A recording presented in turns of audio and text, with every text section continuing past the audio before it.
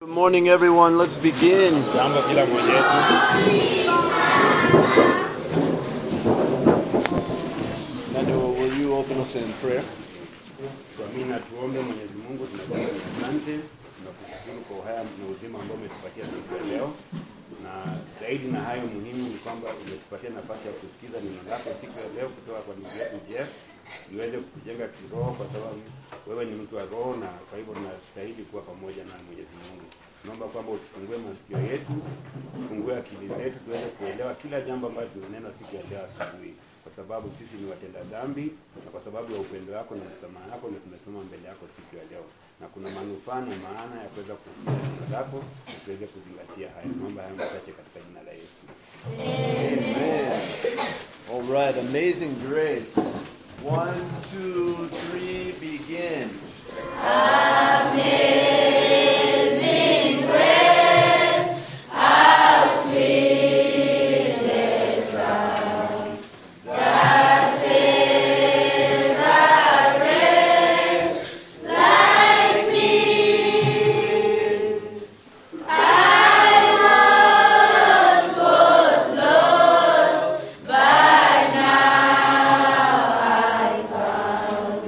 Was blind, but now I see. 'Twas grace that taught my heart to fear, and grace my fears relieved. How precious did that grace appear! There have I fast believed. The Lord hath promised good to me. His word my hope secures. He will my shield and portion be, as long as life endures. When we meet there 10,000 years, bright shining as the sun, with glorious days to sing God's praise, than when we first began. Amazing Grace. Amazing grace, how sweet the sound that saved a wretch like me. I once was lost, but now I found. Was blind, but now I see.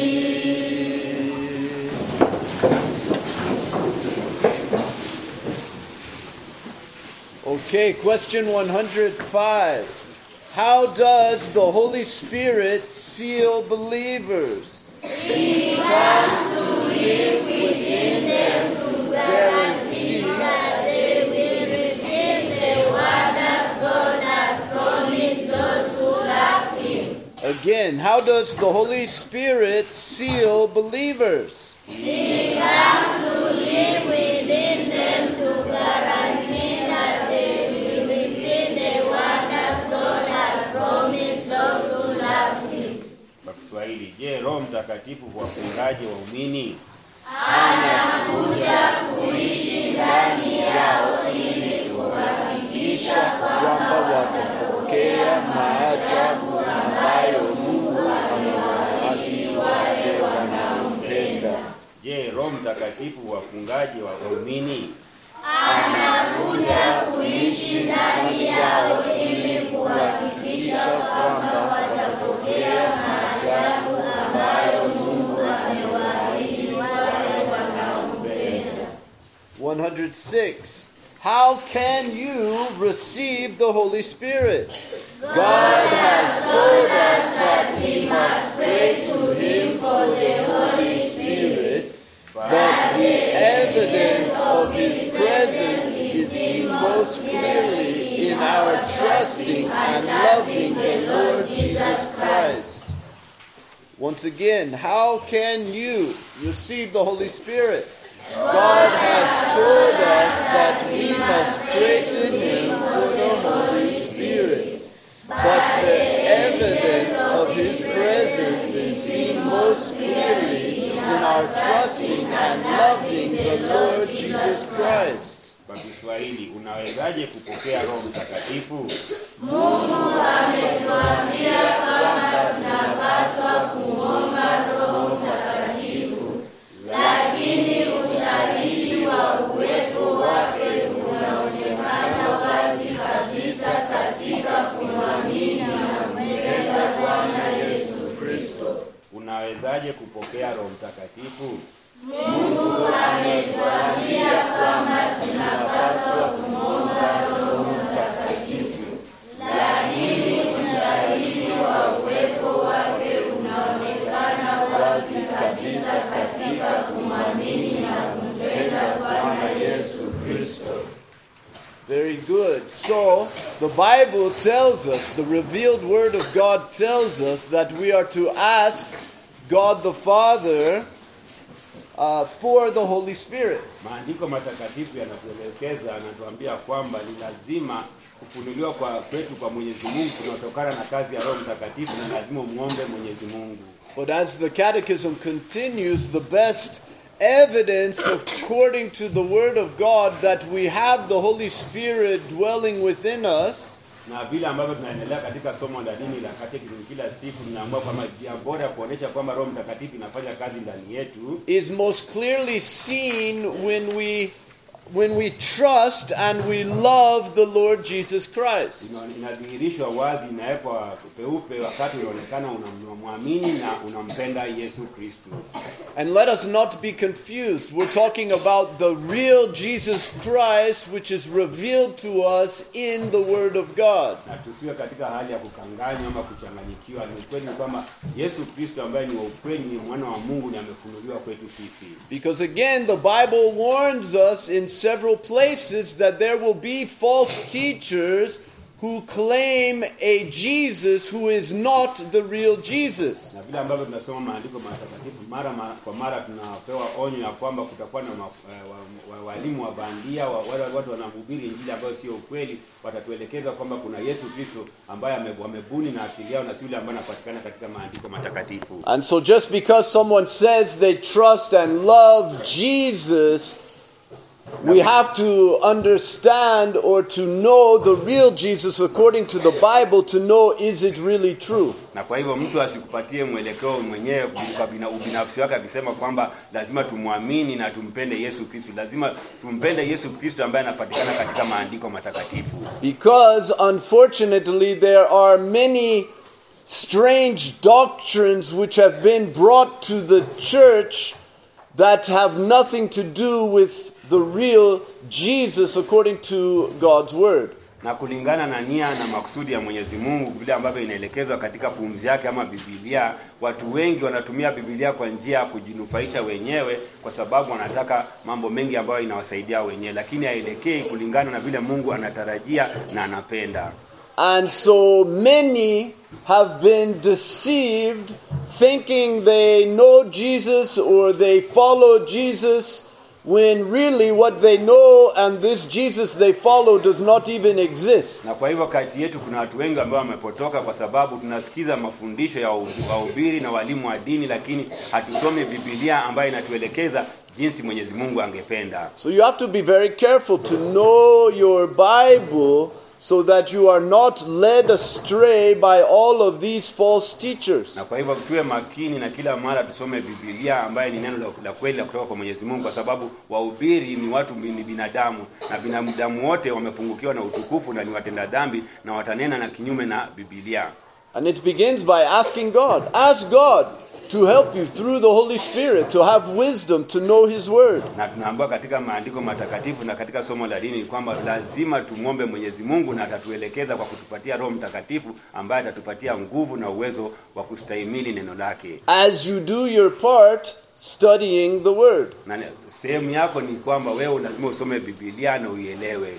You should not expect God to help you understand His word when you don't even spend time reading His word, or when His word is preached you don't pay attention. Na tunaambiwa katika Biblia kwamba njia bora ama njia nzuri ya kusikiza neno la Mwenyezi Mungu ni kuendelea kusoma Biblia na kusikia mahubiri yake kulingana na neno lake.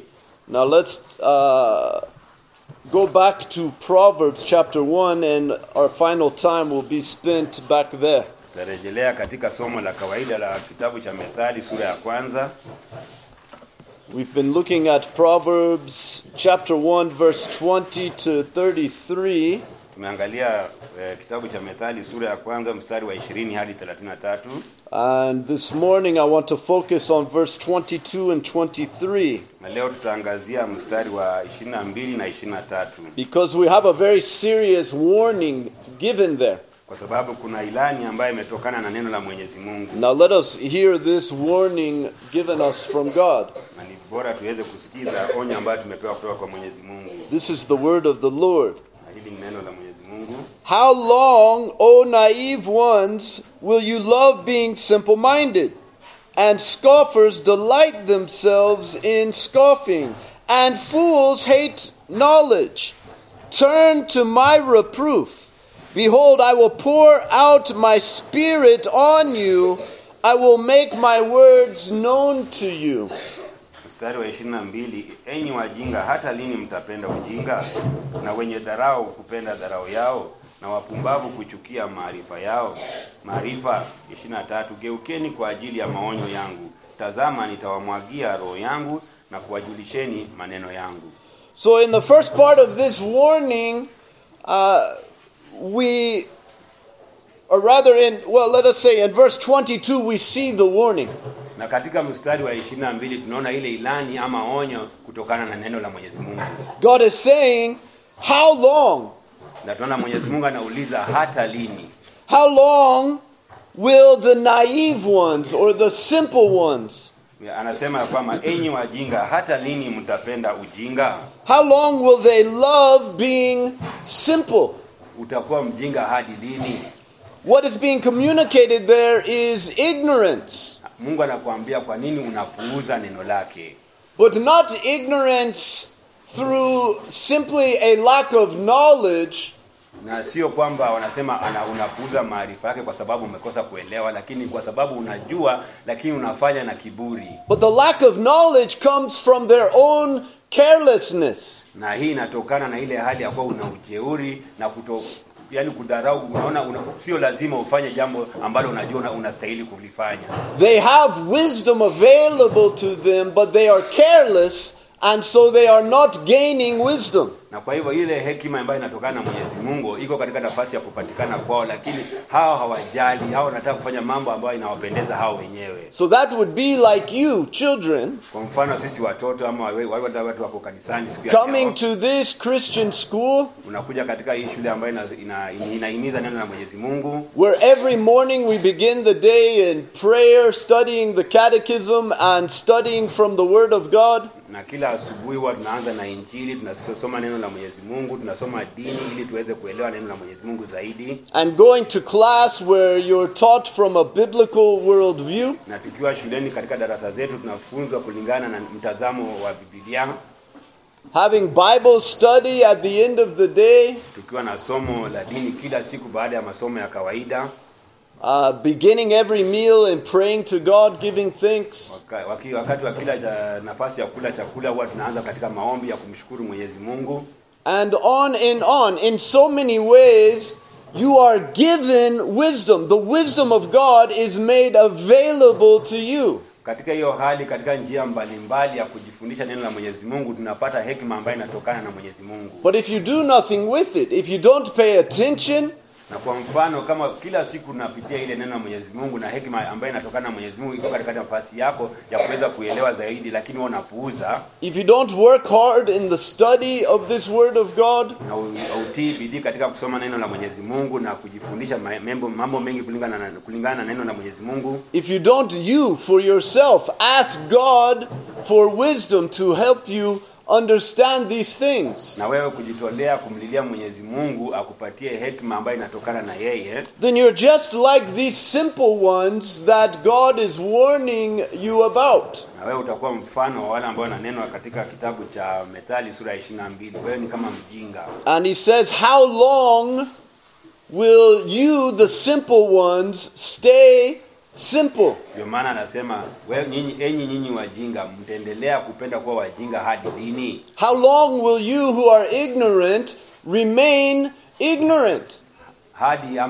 Hata lini mtaendelea kuwa katika hali ya kufurahia kupuuza neno la Mwenyezi Mungu? And then the next line he says, how long will scoffers delight in scoffing? Na hao wenye dharau wataendelea kudharau hadi lini? Those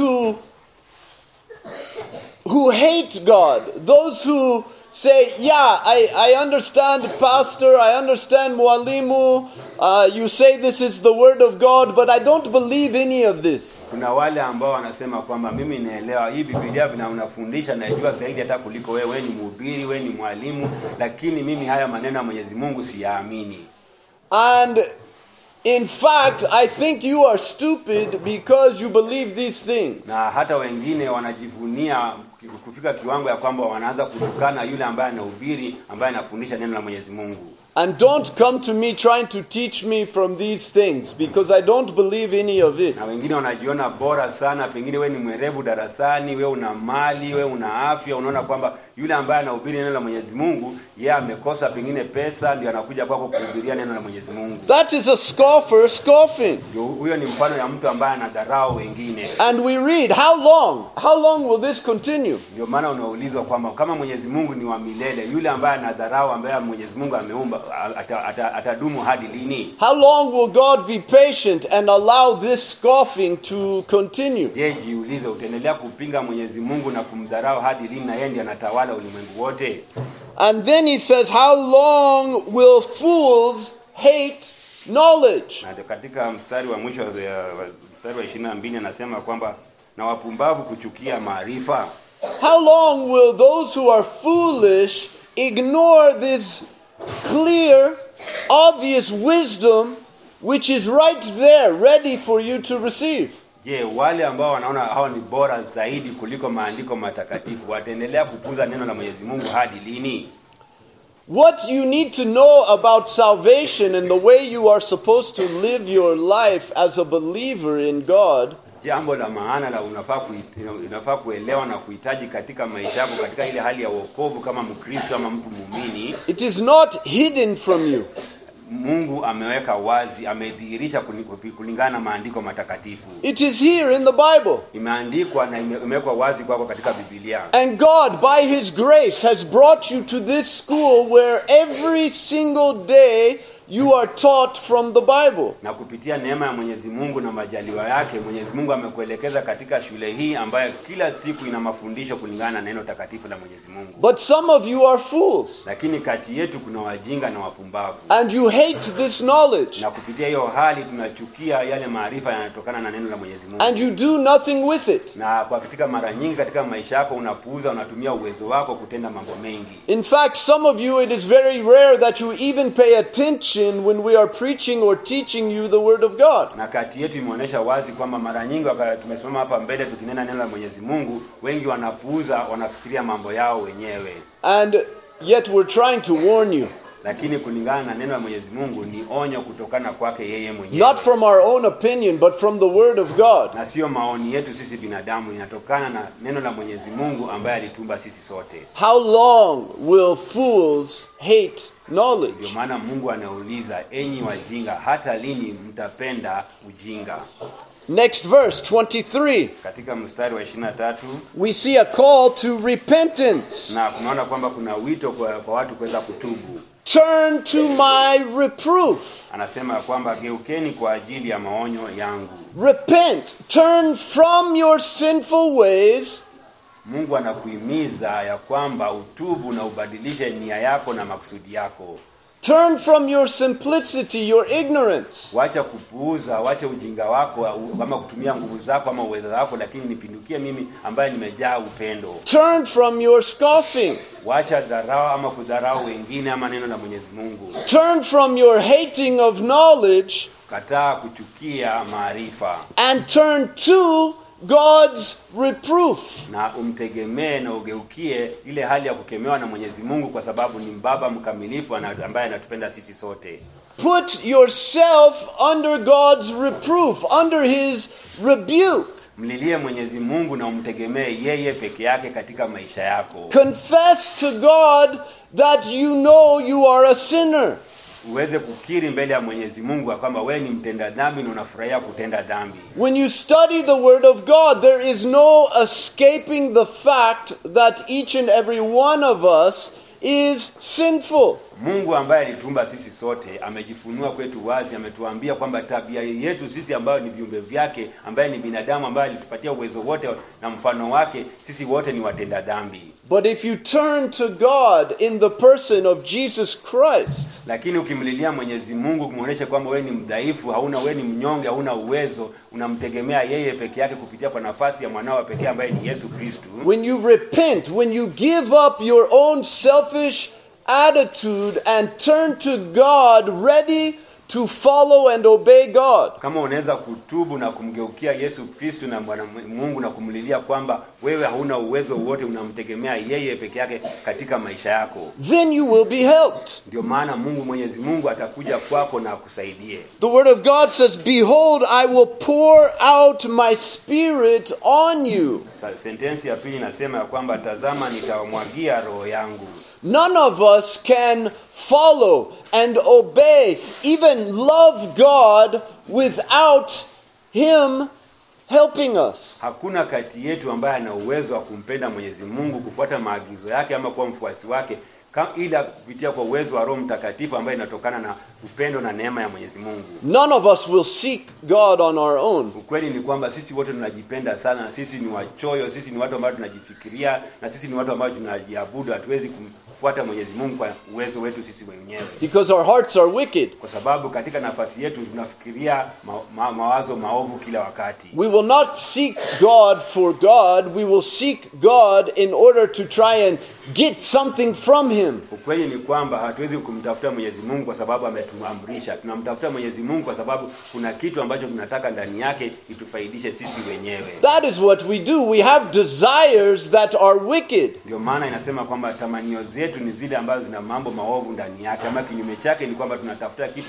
cha kujifurahisha sisi wenyewe. And we want God to give us that which we desire. Na kwa hivyo unajua Mwenyezi Mungu ni mtakatifu, lakini unataka kumwelekeza Mungu unamwamrisha Mwenyezi Mungu akutendee mambo ambayo yeye hajapanga katika maisha yako. We want the things of this world. Na kwa hivyo tunaabudu mambo ya kimwili ama mambo ya ulimwengu. And so according to our own wicked hearts, we will try and go to God in order to get those things of this world. Na ndio maana kila mara tukipiga magoti tukimwomba Mwenyezi Mungu, tunamwomba katika nafasi ya kujiona sisi ni bora kuliko maandiko yake matakatifu. But in order to go to God rightly, simply for God, not for anything else. Lakini Mwenyezi Mungu ametuelekeza kwa njia bora ya kujielekeza kwake ama kumwabudu yeye.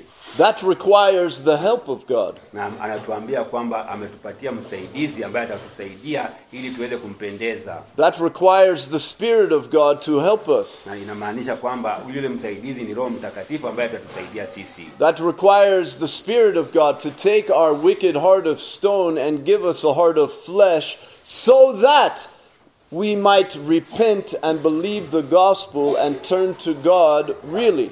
Ndio maana Yesu Kristo alituambia kwamba ataomba Baba yake atupatie msaidizi, na yule msaidizi kazi yake ni kututakasa na kutusafisha na tuweka safi ili tuweze kutubu dhambi zetu na kutupatia nguvu na tumaini ndani ya Yesu Kristo.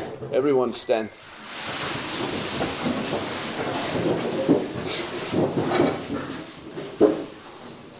Our Heavenly Father, we come before you, Lord, this morning humbly recognizing that we need your help, Lord. Each and every one of us, we are sinners. We are often far from you, not seeking to do your will, but our own will. And Lord, often when we do seek you, it is only to get that which we desire, that which is our true idol, that which is our true God, which has nothing to do with you. And so, Lord, we seek forgiveness this morning, confessing to you, Lord, that we are sinful. And that when we do the right things, we do them for the wrong reasons. And so, Lord, we ask you for your help this morning. We ask you to pour out your Spirit on us, that we might come to you in a right manner, that we might seek you and love you and obey you simply because you are God, simply because you are Father of all. Not that we seek any worldly pleasures, but that we seek you and you alone. So, Lord, we ask you to help us. In Jesus' name, amen. Praise God from whom all blessings flow. Praise him, all creatures here below.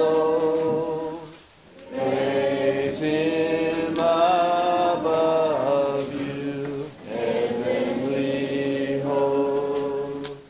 Praise Father, Son, and Holy Ghost. Amen. Very good. I hope you all have a good day. Kuwe na siku njema.